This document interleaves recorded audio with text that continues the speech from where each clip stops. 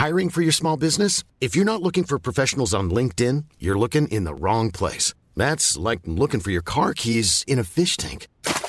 LinkedIn helps you hire professionals you can't find anywhere else, even those who aren't actively searching for a new job but might be open to the perfect role. In a given month, over 70% of LinkedIn users don't even visit other leading job sites. So start looking in the right place. With LinkedIn, you can hire professionals like a professional. Post your free job on linkedin.com/people today.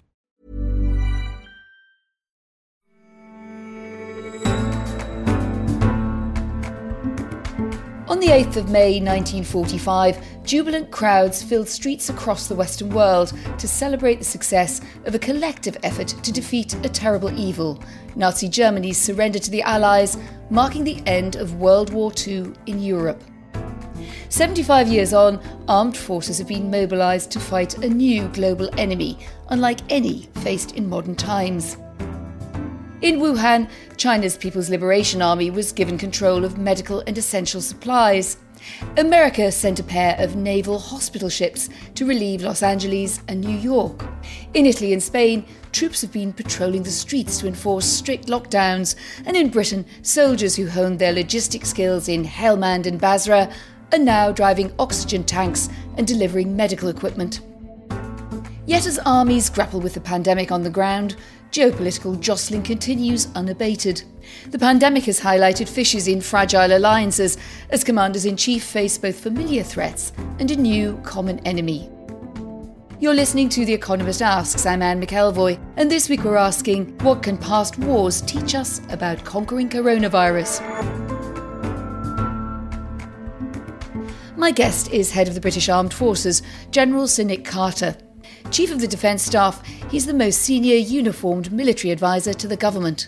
He served in Germany during the Cold War, during the sectarian conflict in Northern Ireland, and he's commanded troops in Bosnia and Kosovo, as well as tours in Iraq and Afghanistan, where he was deputy commander of the NATO mission.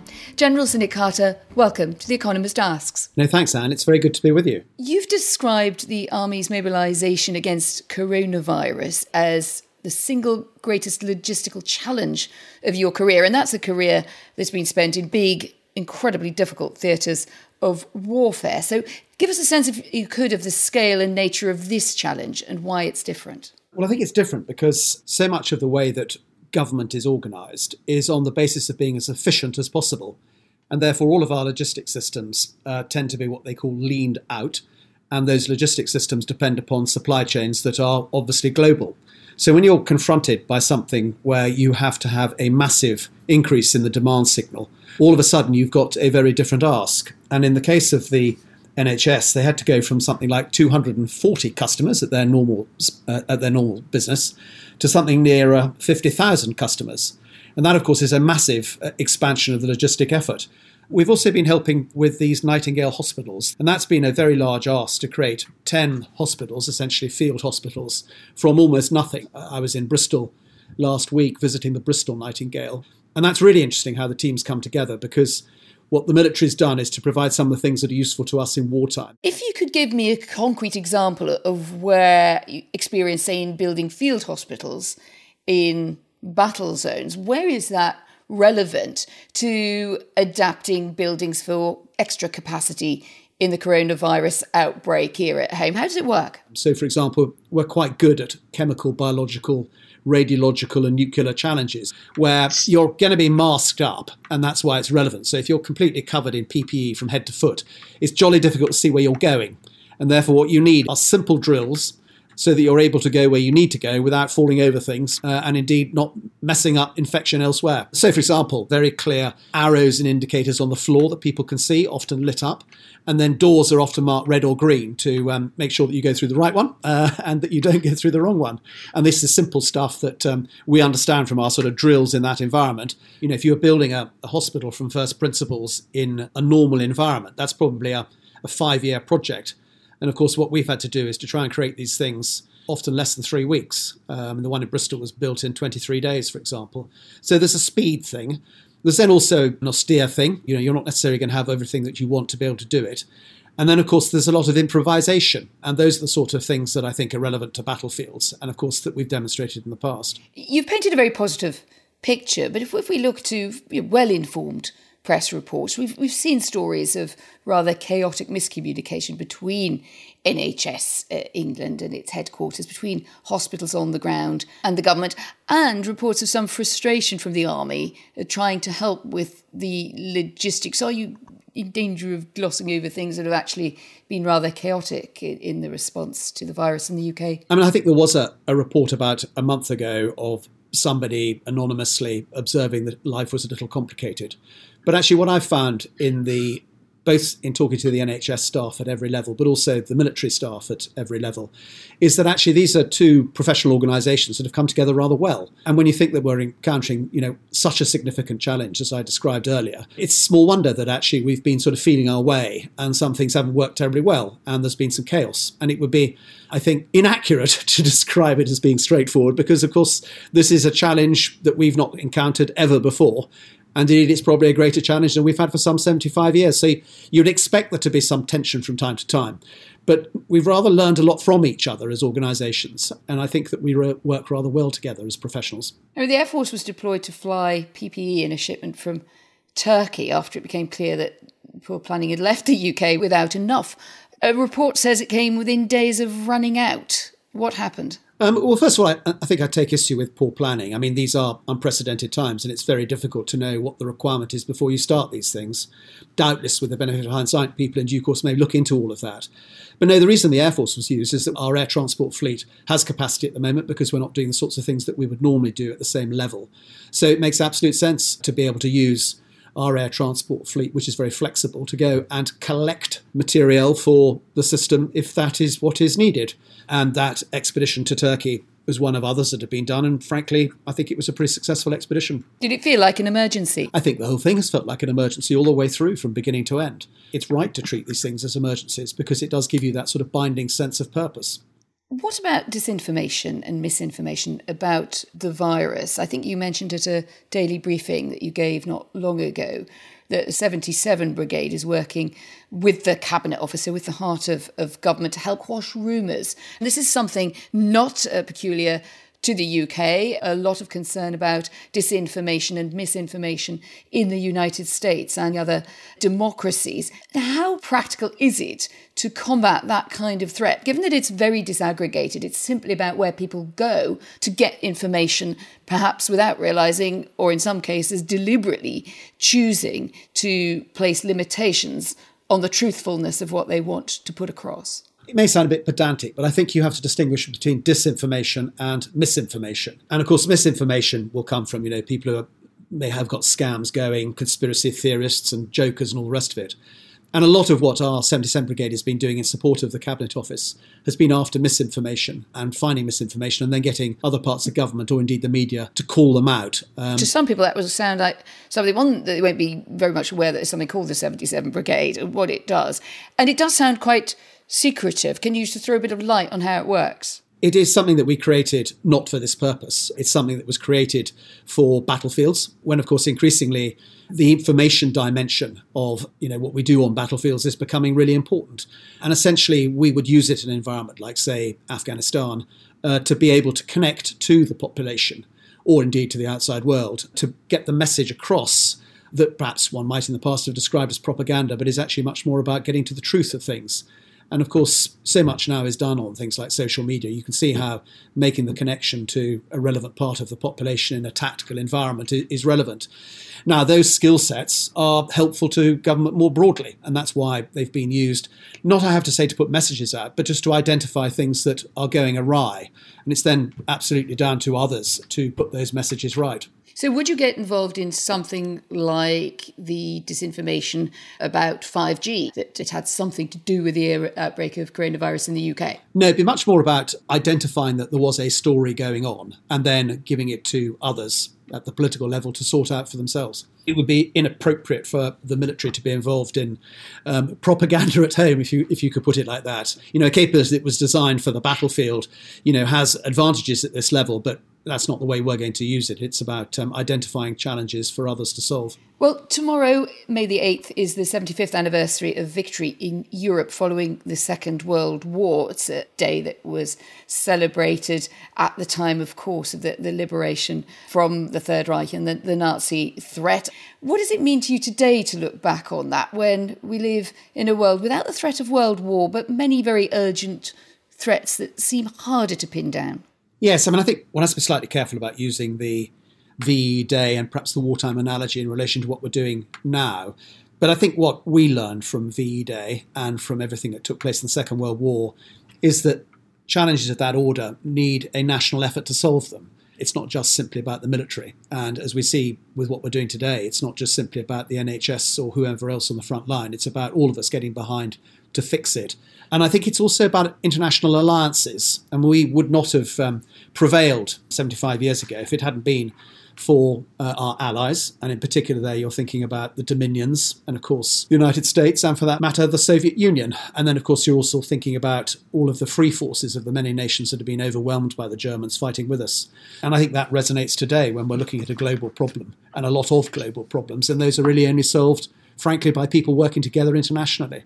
And what do you expect then from our allies in Europe, particularly our big traditional military ally is France, but also to an extent Germany? And I know you've worked very hard on that sort of Anglo-German relationship in the military sphere. And yet there's a sense that it's piecemeal, isn't it? It's every country for itself. And there isn't much sign of things coming back together into what I think you're suggesting we need, which is a more robust and reliable united way of dealing with COVID-19 and the aftermath. I think there have been some indications of people working together. This week alone, the Prime Minister chaired a global meeting to talk about the vaccine. I also think we're beginning to coalesce about thinking about vulnerable countries, because we're not going to be able to solve the problem of all the vulnerable countries in particularly the developing world unless we do that on a team basis. What about the response of Donald Trump? It somewhat veers from the desultory to sometimes perhaps to the eccentric in his own response and suggestions about how to deal with coronavirus. Does that worry you? No, I'm not sure it does. I think when you talk to the American machine and everything that's happening with the United States, speaking as a military officer, all I can really do is to give a military perspective on it. We still continue to have the sorts of conversations that I think you'd hope would be had about how we are going to get after this challenge, and indeed how we're going to get after what needs to happen as we start to merge from the challenge. But it must be, at some level, as you have deep military ties with the US, but we have also seen a pretty disaggregated response in the US, and it is obviously such a major player in any argument or any debate about where the international system goes next. So when you're sitting down there with your opposite number, most senior commanders in the US, what are you asking for? I'm regularly talking to my US opposite number at the moment, Mark Milley, the chairman of the US Joint Chiefs of Staff. We have a close relationship, as do our militaries. And he sees it in much the same way I do, that, this is going to be a problem that is a global problem that needs to be solved globally. He sees it very much from a perspective of, what the US can do to lead the Western world through this. So I'm confident from a military perspective. He sees it in exactly the same way that I've been describing it. You're one of the few people who've seen the Five Eyes security report that suggested China covered up this outbreak and indeed may have made it worse by its early lack of cooperation. What do you conclude from the reports that you're seeing? I think it's unhelpful at this stage to have a witch hunt. I think what we've got to focus on is how we prevent this from happening in the future. Going back to my point that ultimately we need to be able to work together to solve the problem. A witch hunt is not going to exactly encourage teamwork. So what's needed at the moment? A witch hunt suggests that there's nothing to find. A witch hunt is a phrase used when one doesn't particularly want to go and find something. Well, personally, I've seen no evidence of this being a deliberate act by anybody, or it coming from a particular mistake from anywhere either. So when Mike Pompeo says there's evidence, enormous evidence, he said the virus initiated the Wuhan Institute of Virology, and the US intelligence community would appear to be quite divided on this issue. One of the things that you have to do, I suppose, is kind of weigh up different forms of intelligence and come to your own view. I know you're not exactly going to read out classified intel, sadly for us, on the show, but where, I don't put you in an impossible position on that, General, but where do you come down on that kind of question? My perspective is that I have personally seen no evidence that it emerges from any deliberate act or mistake by any government. And my own view is that what we've now got to do is to work out globally how we prevent this sort of thing from happening again. And how would you do that? Well, again, I mean, it comes down to a global conversation. And those at the moment tend to best be had probably in UN circumstances or through the G20 or however it might be. But at the end of the day, I think that's got to be the conversation. And this is an interesting question, isn't it? I mean, you're very closely involved in debates about the future of NATO and how it should work in future as a defensive alliance. We might come on to external threats in just a moment. But even that kind of argument has been reshaped by the pandemic. We've seen countries collaborating on joint vaccine funding pledges, absolutely huge $8 billion commitment organised by the European Union, in this case with pledges from Japan, Canada, Australia. Even Madonna got involved. So clearly it's serious. But the US was absent. And I guess that brings us to the question of where we see the role of the United States in this persistent defence alliance of NATO and what will mean for the future. There's been absolutely no question of the US being right at the heart of all of the NATO activity that we've been involved in over the last 2 to 3 years. And, they were very much at the heart of the new NATO military strategy that was published last year. And they're very much at the heart of the work that we're now doing to take the NATO military strategy to its next level. So I don't see any evidence of doing anything different there. President Macron, France, made some pretty disobliging comments to The Economist, indeed, before Christmas, that NATO had lost its purpose. It had perhaps outlived its usefulness in many regards. How did you feel when you heard that? Well, I mean, I was interested in his perspective. I mean, I always think he has a very good strategic view of the world. And actually, I think some of the questions he asked are the reason why we now have a NATO reflection process. But I also think one needs to give credit to the extent to which NATO has modernised over the course of the last 5 years. Macron's points went quite deep, didn't they? They weren't simply, we need a period of reflection here. He seemed to be suggesting that if NATO continued on the course it was on, that it was losing a degree of public faith about what its mission is and belief in it, and that it was losing capability to act. Was he right? So my sense is that in terms of the military perspective on all of that, the answer is that the alliance is very strong at the moment, and that falls out of the work that's been done to develop a new strategy, but also to work out how you're going to implement that strategy, which takes a 360-degree approach for the first time ever. NATO was always oriented in one direction when we were growing up through the Cold War. So I think there's unanimity of view that NATO's going to take a broader sense of purpose about what it does. And in terms of public support, I've certainly seen no indications that there's any diminution in support for NATO.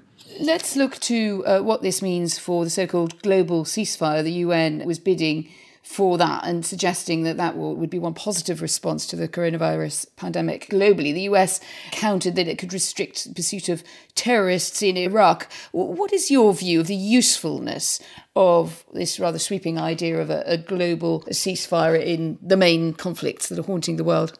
I mean, the challenge, of course, is that that's something that might be signed up to some states, but of course, so much of the challenges in this world are from non-state actors. And the extent to which Daesh or its affiliated organisations, ISIS as others prefer to call it, are going to sign up to a ceasefire, I remain doubtful about.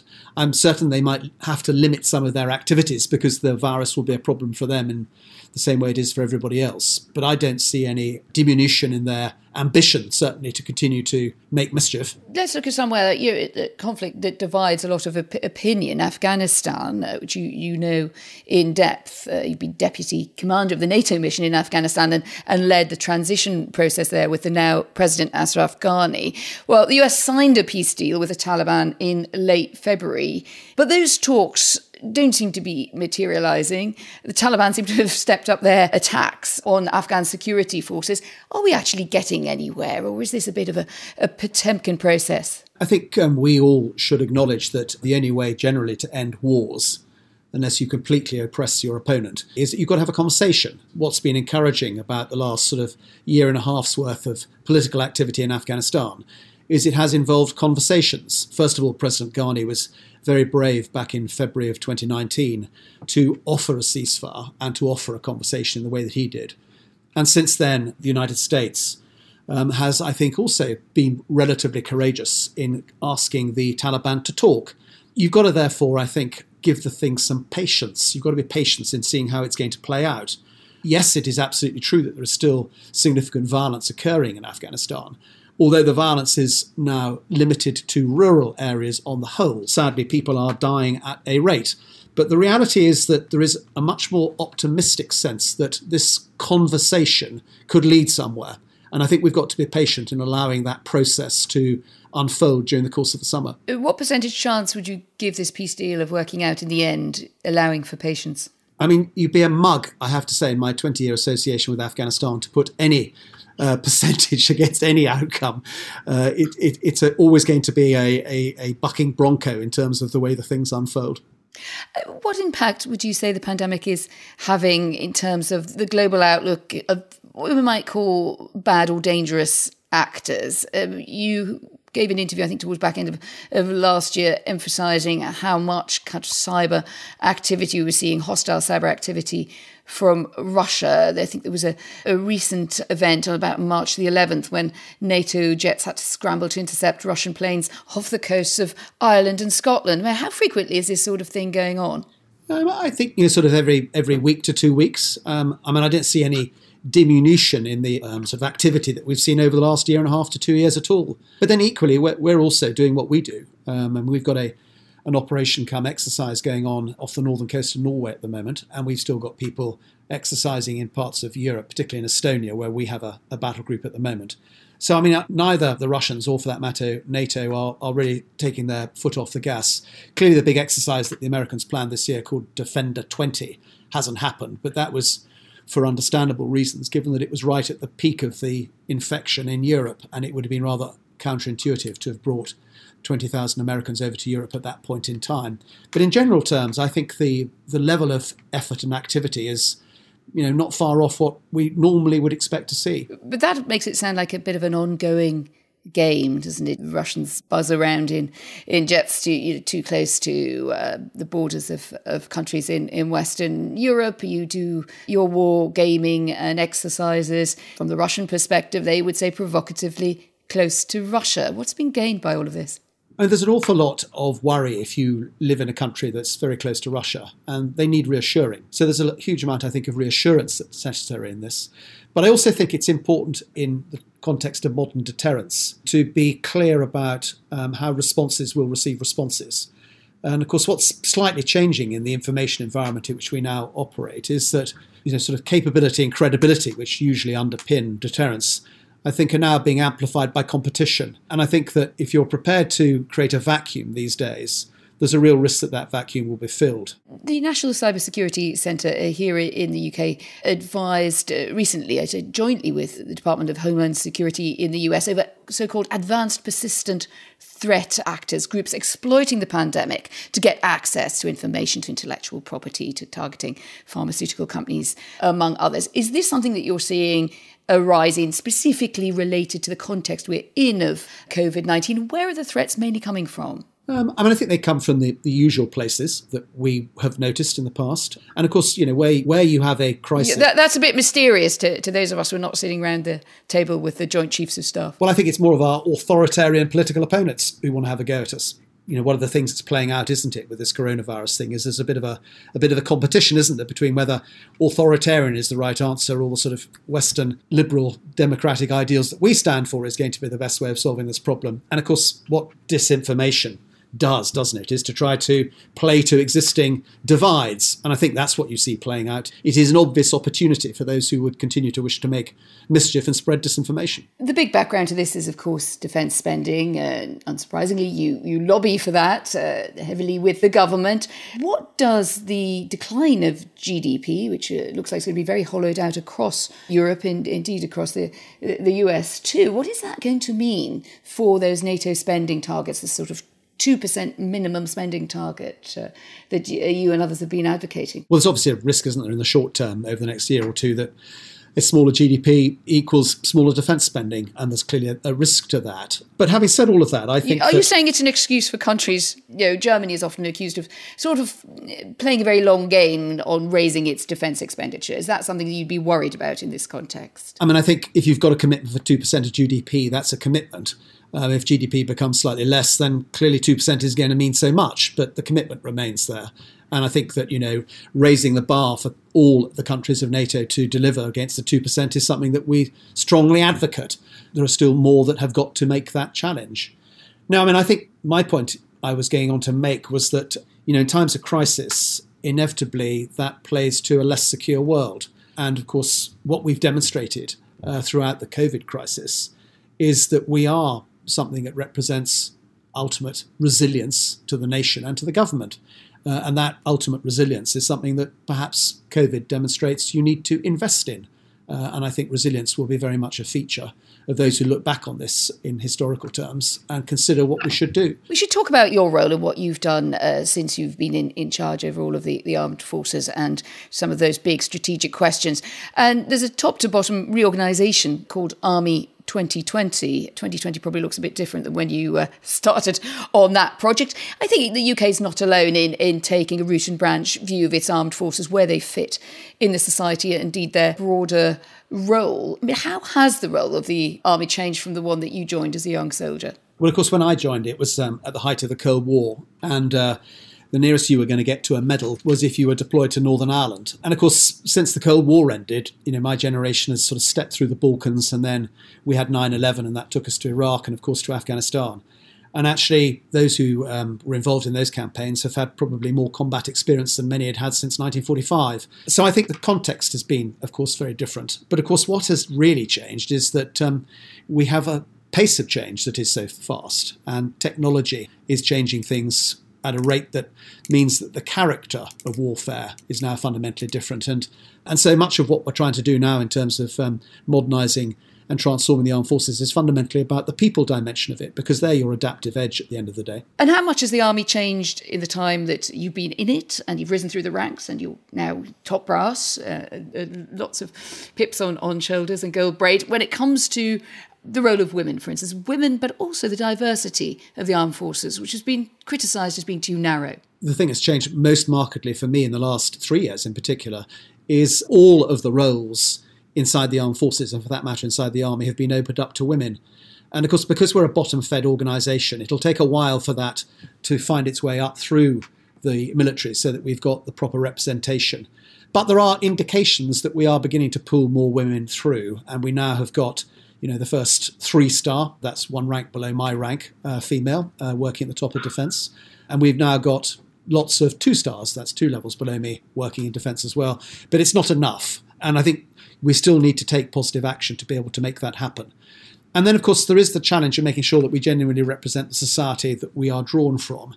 And again, we've got work to do to, I think, improve our BME figures to the black and minority ethnic communities in this country. Some criticism that the culture is slow to change, that there is still racism in the ranks. I've always found the military to be extraordinarily inclusive when it comes to people. Provided you can do your job, you will succeed. And indeed, I read a tremendous article that was in The Economist last year about this very point from a chap who comes from Pakistani origins, who unusually for his background joined the British Army. And he served in Iraq. And he observed, once he left the army, that the thing that really made him love it was the fact that he was respected for being who he was and what he did, not from where he came from. So I think it's a slightly unfair criticism. I think, generally speaking, people want people who are good to come and work with them. Is the recruitment base really so different? What kind of people are joining the armed forces who you maybe would have overlooked before? We have recruitment adverts targeted on selfie addicts, phone zombies, gamers and snowflakes, which caused a bit of a debate about whether that was an ironic use of that derogatory term for the young. But are you looking for snowflakes and gamers, for real? I think like all sorts of industries at the moment, we're after people with science, technology, engineering and mechanical skills. And our need for that is the same as many of the professions out there. And funnily enough, it's interesting. We now have, as you know, this national cyber force, and we are building it on the go at the moment. And it's been fascinating how many people from right across the armed forces, from all sorts of different backgrounds, whether they joined as engineers or infantry soldiers or pilots or whatever else it might be, have come forward to want to play in that sort of game.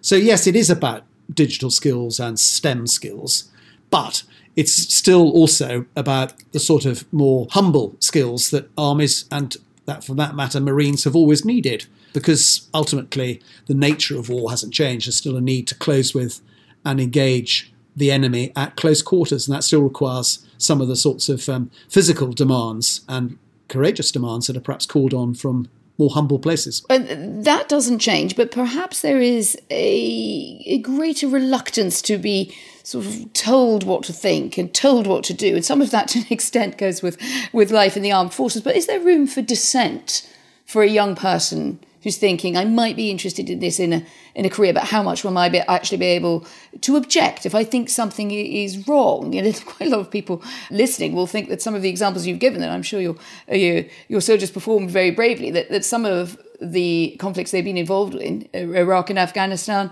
were not necessary conflicts. So I think there's always room for challenge. And fun enough, our command philosophy is one that encourages challenge until such time as a decision has been made. And once the decision's been made, you sort of get on with it unless things go horribly wrong. So no, I don't think so. I mean, I think we do encourage that culture. It's a culture where we give somebody a task, but we also give them a sense of purpose in which that task fits. Battlefields, and for that matter, to a degree, the modern environment, are chaotic environments. And you will miss fleeting opportunities if you're very centralised in the way that you organise yourselves to deal with these things. We should finish on VE Day as you're looking back. How are you going to be spending VE Day? I suppose plans for large-scale commemorations and celebrations of the liberation in Europe 75 years ago are on hold. What will you be doing? Well, of course, a lot of it has had to be sort of set up virtually, hasn't it? I mean, it is going to be an unusual way to celebrate VE Day, and I feel particularly sorry for those veterans who are still alive, who, of course, really would have liked to have been strutting their stuff in the Mall and, for that matter, on Horse Guards, and it's jolly sad for them that they're not going to be able to do that. So I think on VE Day, my thoughts are going to be with them, recognising what they did for us and the sacrifice that they and their brethren did for our freedom. We've had an extraordinary reminder of the spirit that helped win the Second World War with Captain Tom Moore, a veteran who's just turned 100, raised £30 million for the NHS and a #1 single to boot. We've also got Vera Lynn, the wartime sweetheart songstress. She's in the charts again, singing We'll Meet Again. It's all marvellous. It's admirable. It's inspiring. Fills the newspapers at a difficult time.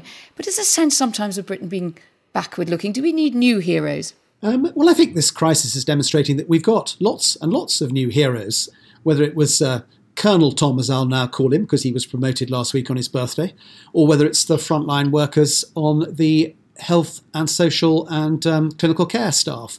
But actually, I think the important thing to remember, of course, is that actually when you look back to World War II, what you're really looking for, I think, are the values and standards and traditions that those who fought during the war espoused. And that actually is what we need these days, I think, and is probably what we need looking forward as we emerge from this crisis. General Sir Nick Carter, thank you very much for joining us. Thanks, Anne, very much. I'm looking forward to promotion on my 100th birthday.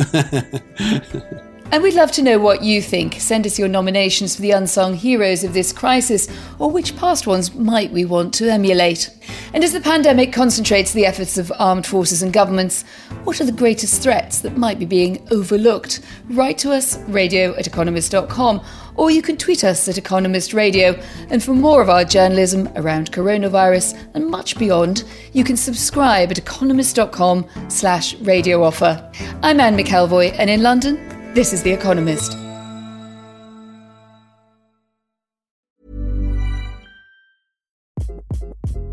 Hi, this is Craig Robinson from Ways to Win, and support for this podcast comes from Invesco QQQ, the official ETF of the NCAA. The future isn't scary. Not realizing its potential, however, could be. Just like on the recruiting trail, I've seen potential come in many forms as a coach. Learn more at Invesco.com/QQQ. Let's rethink possibility. Invesco Distributors, Inc.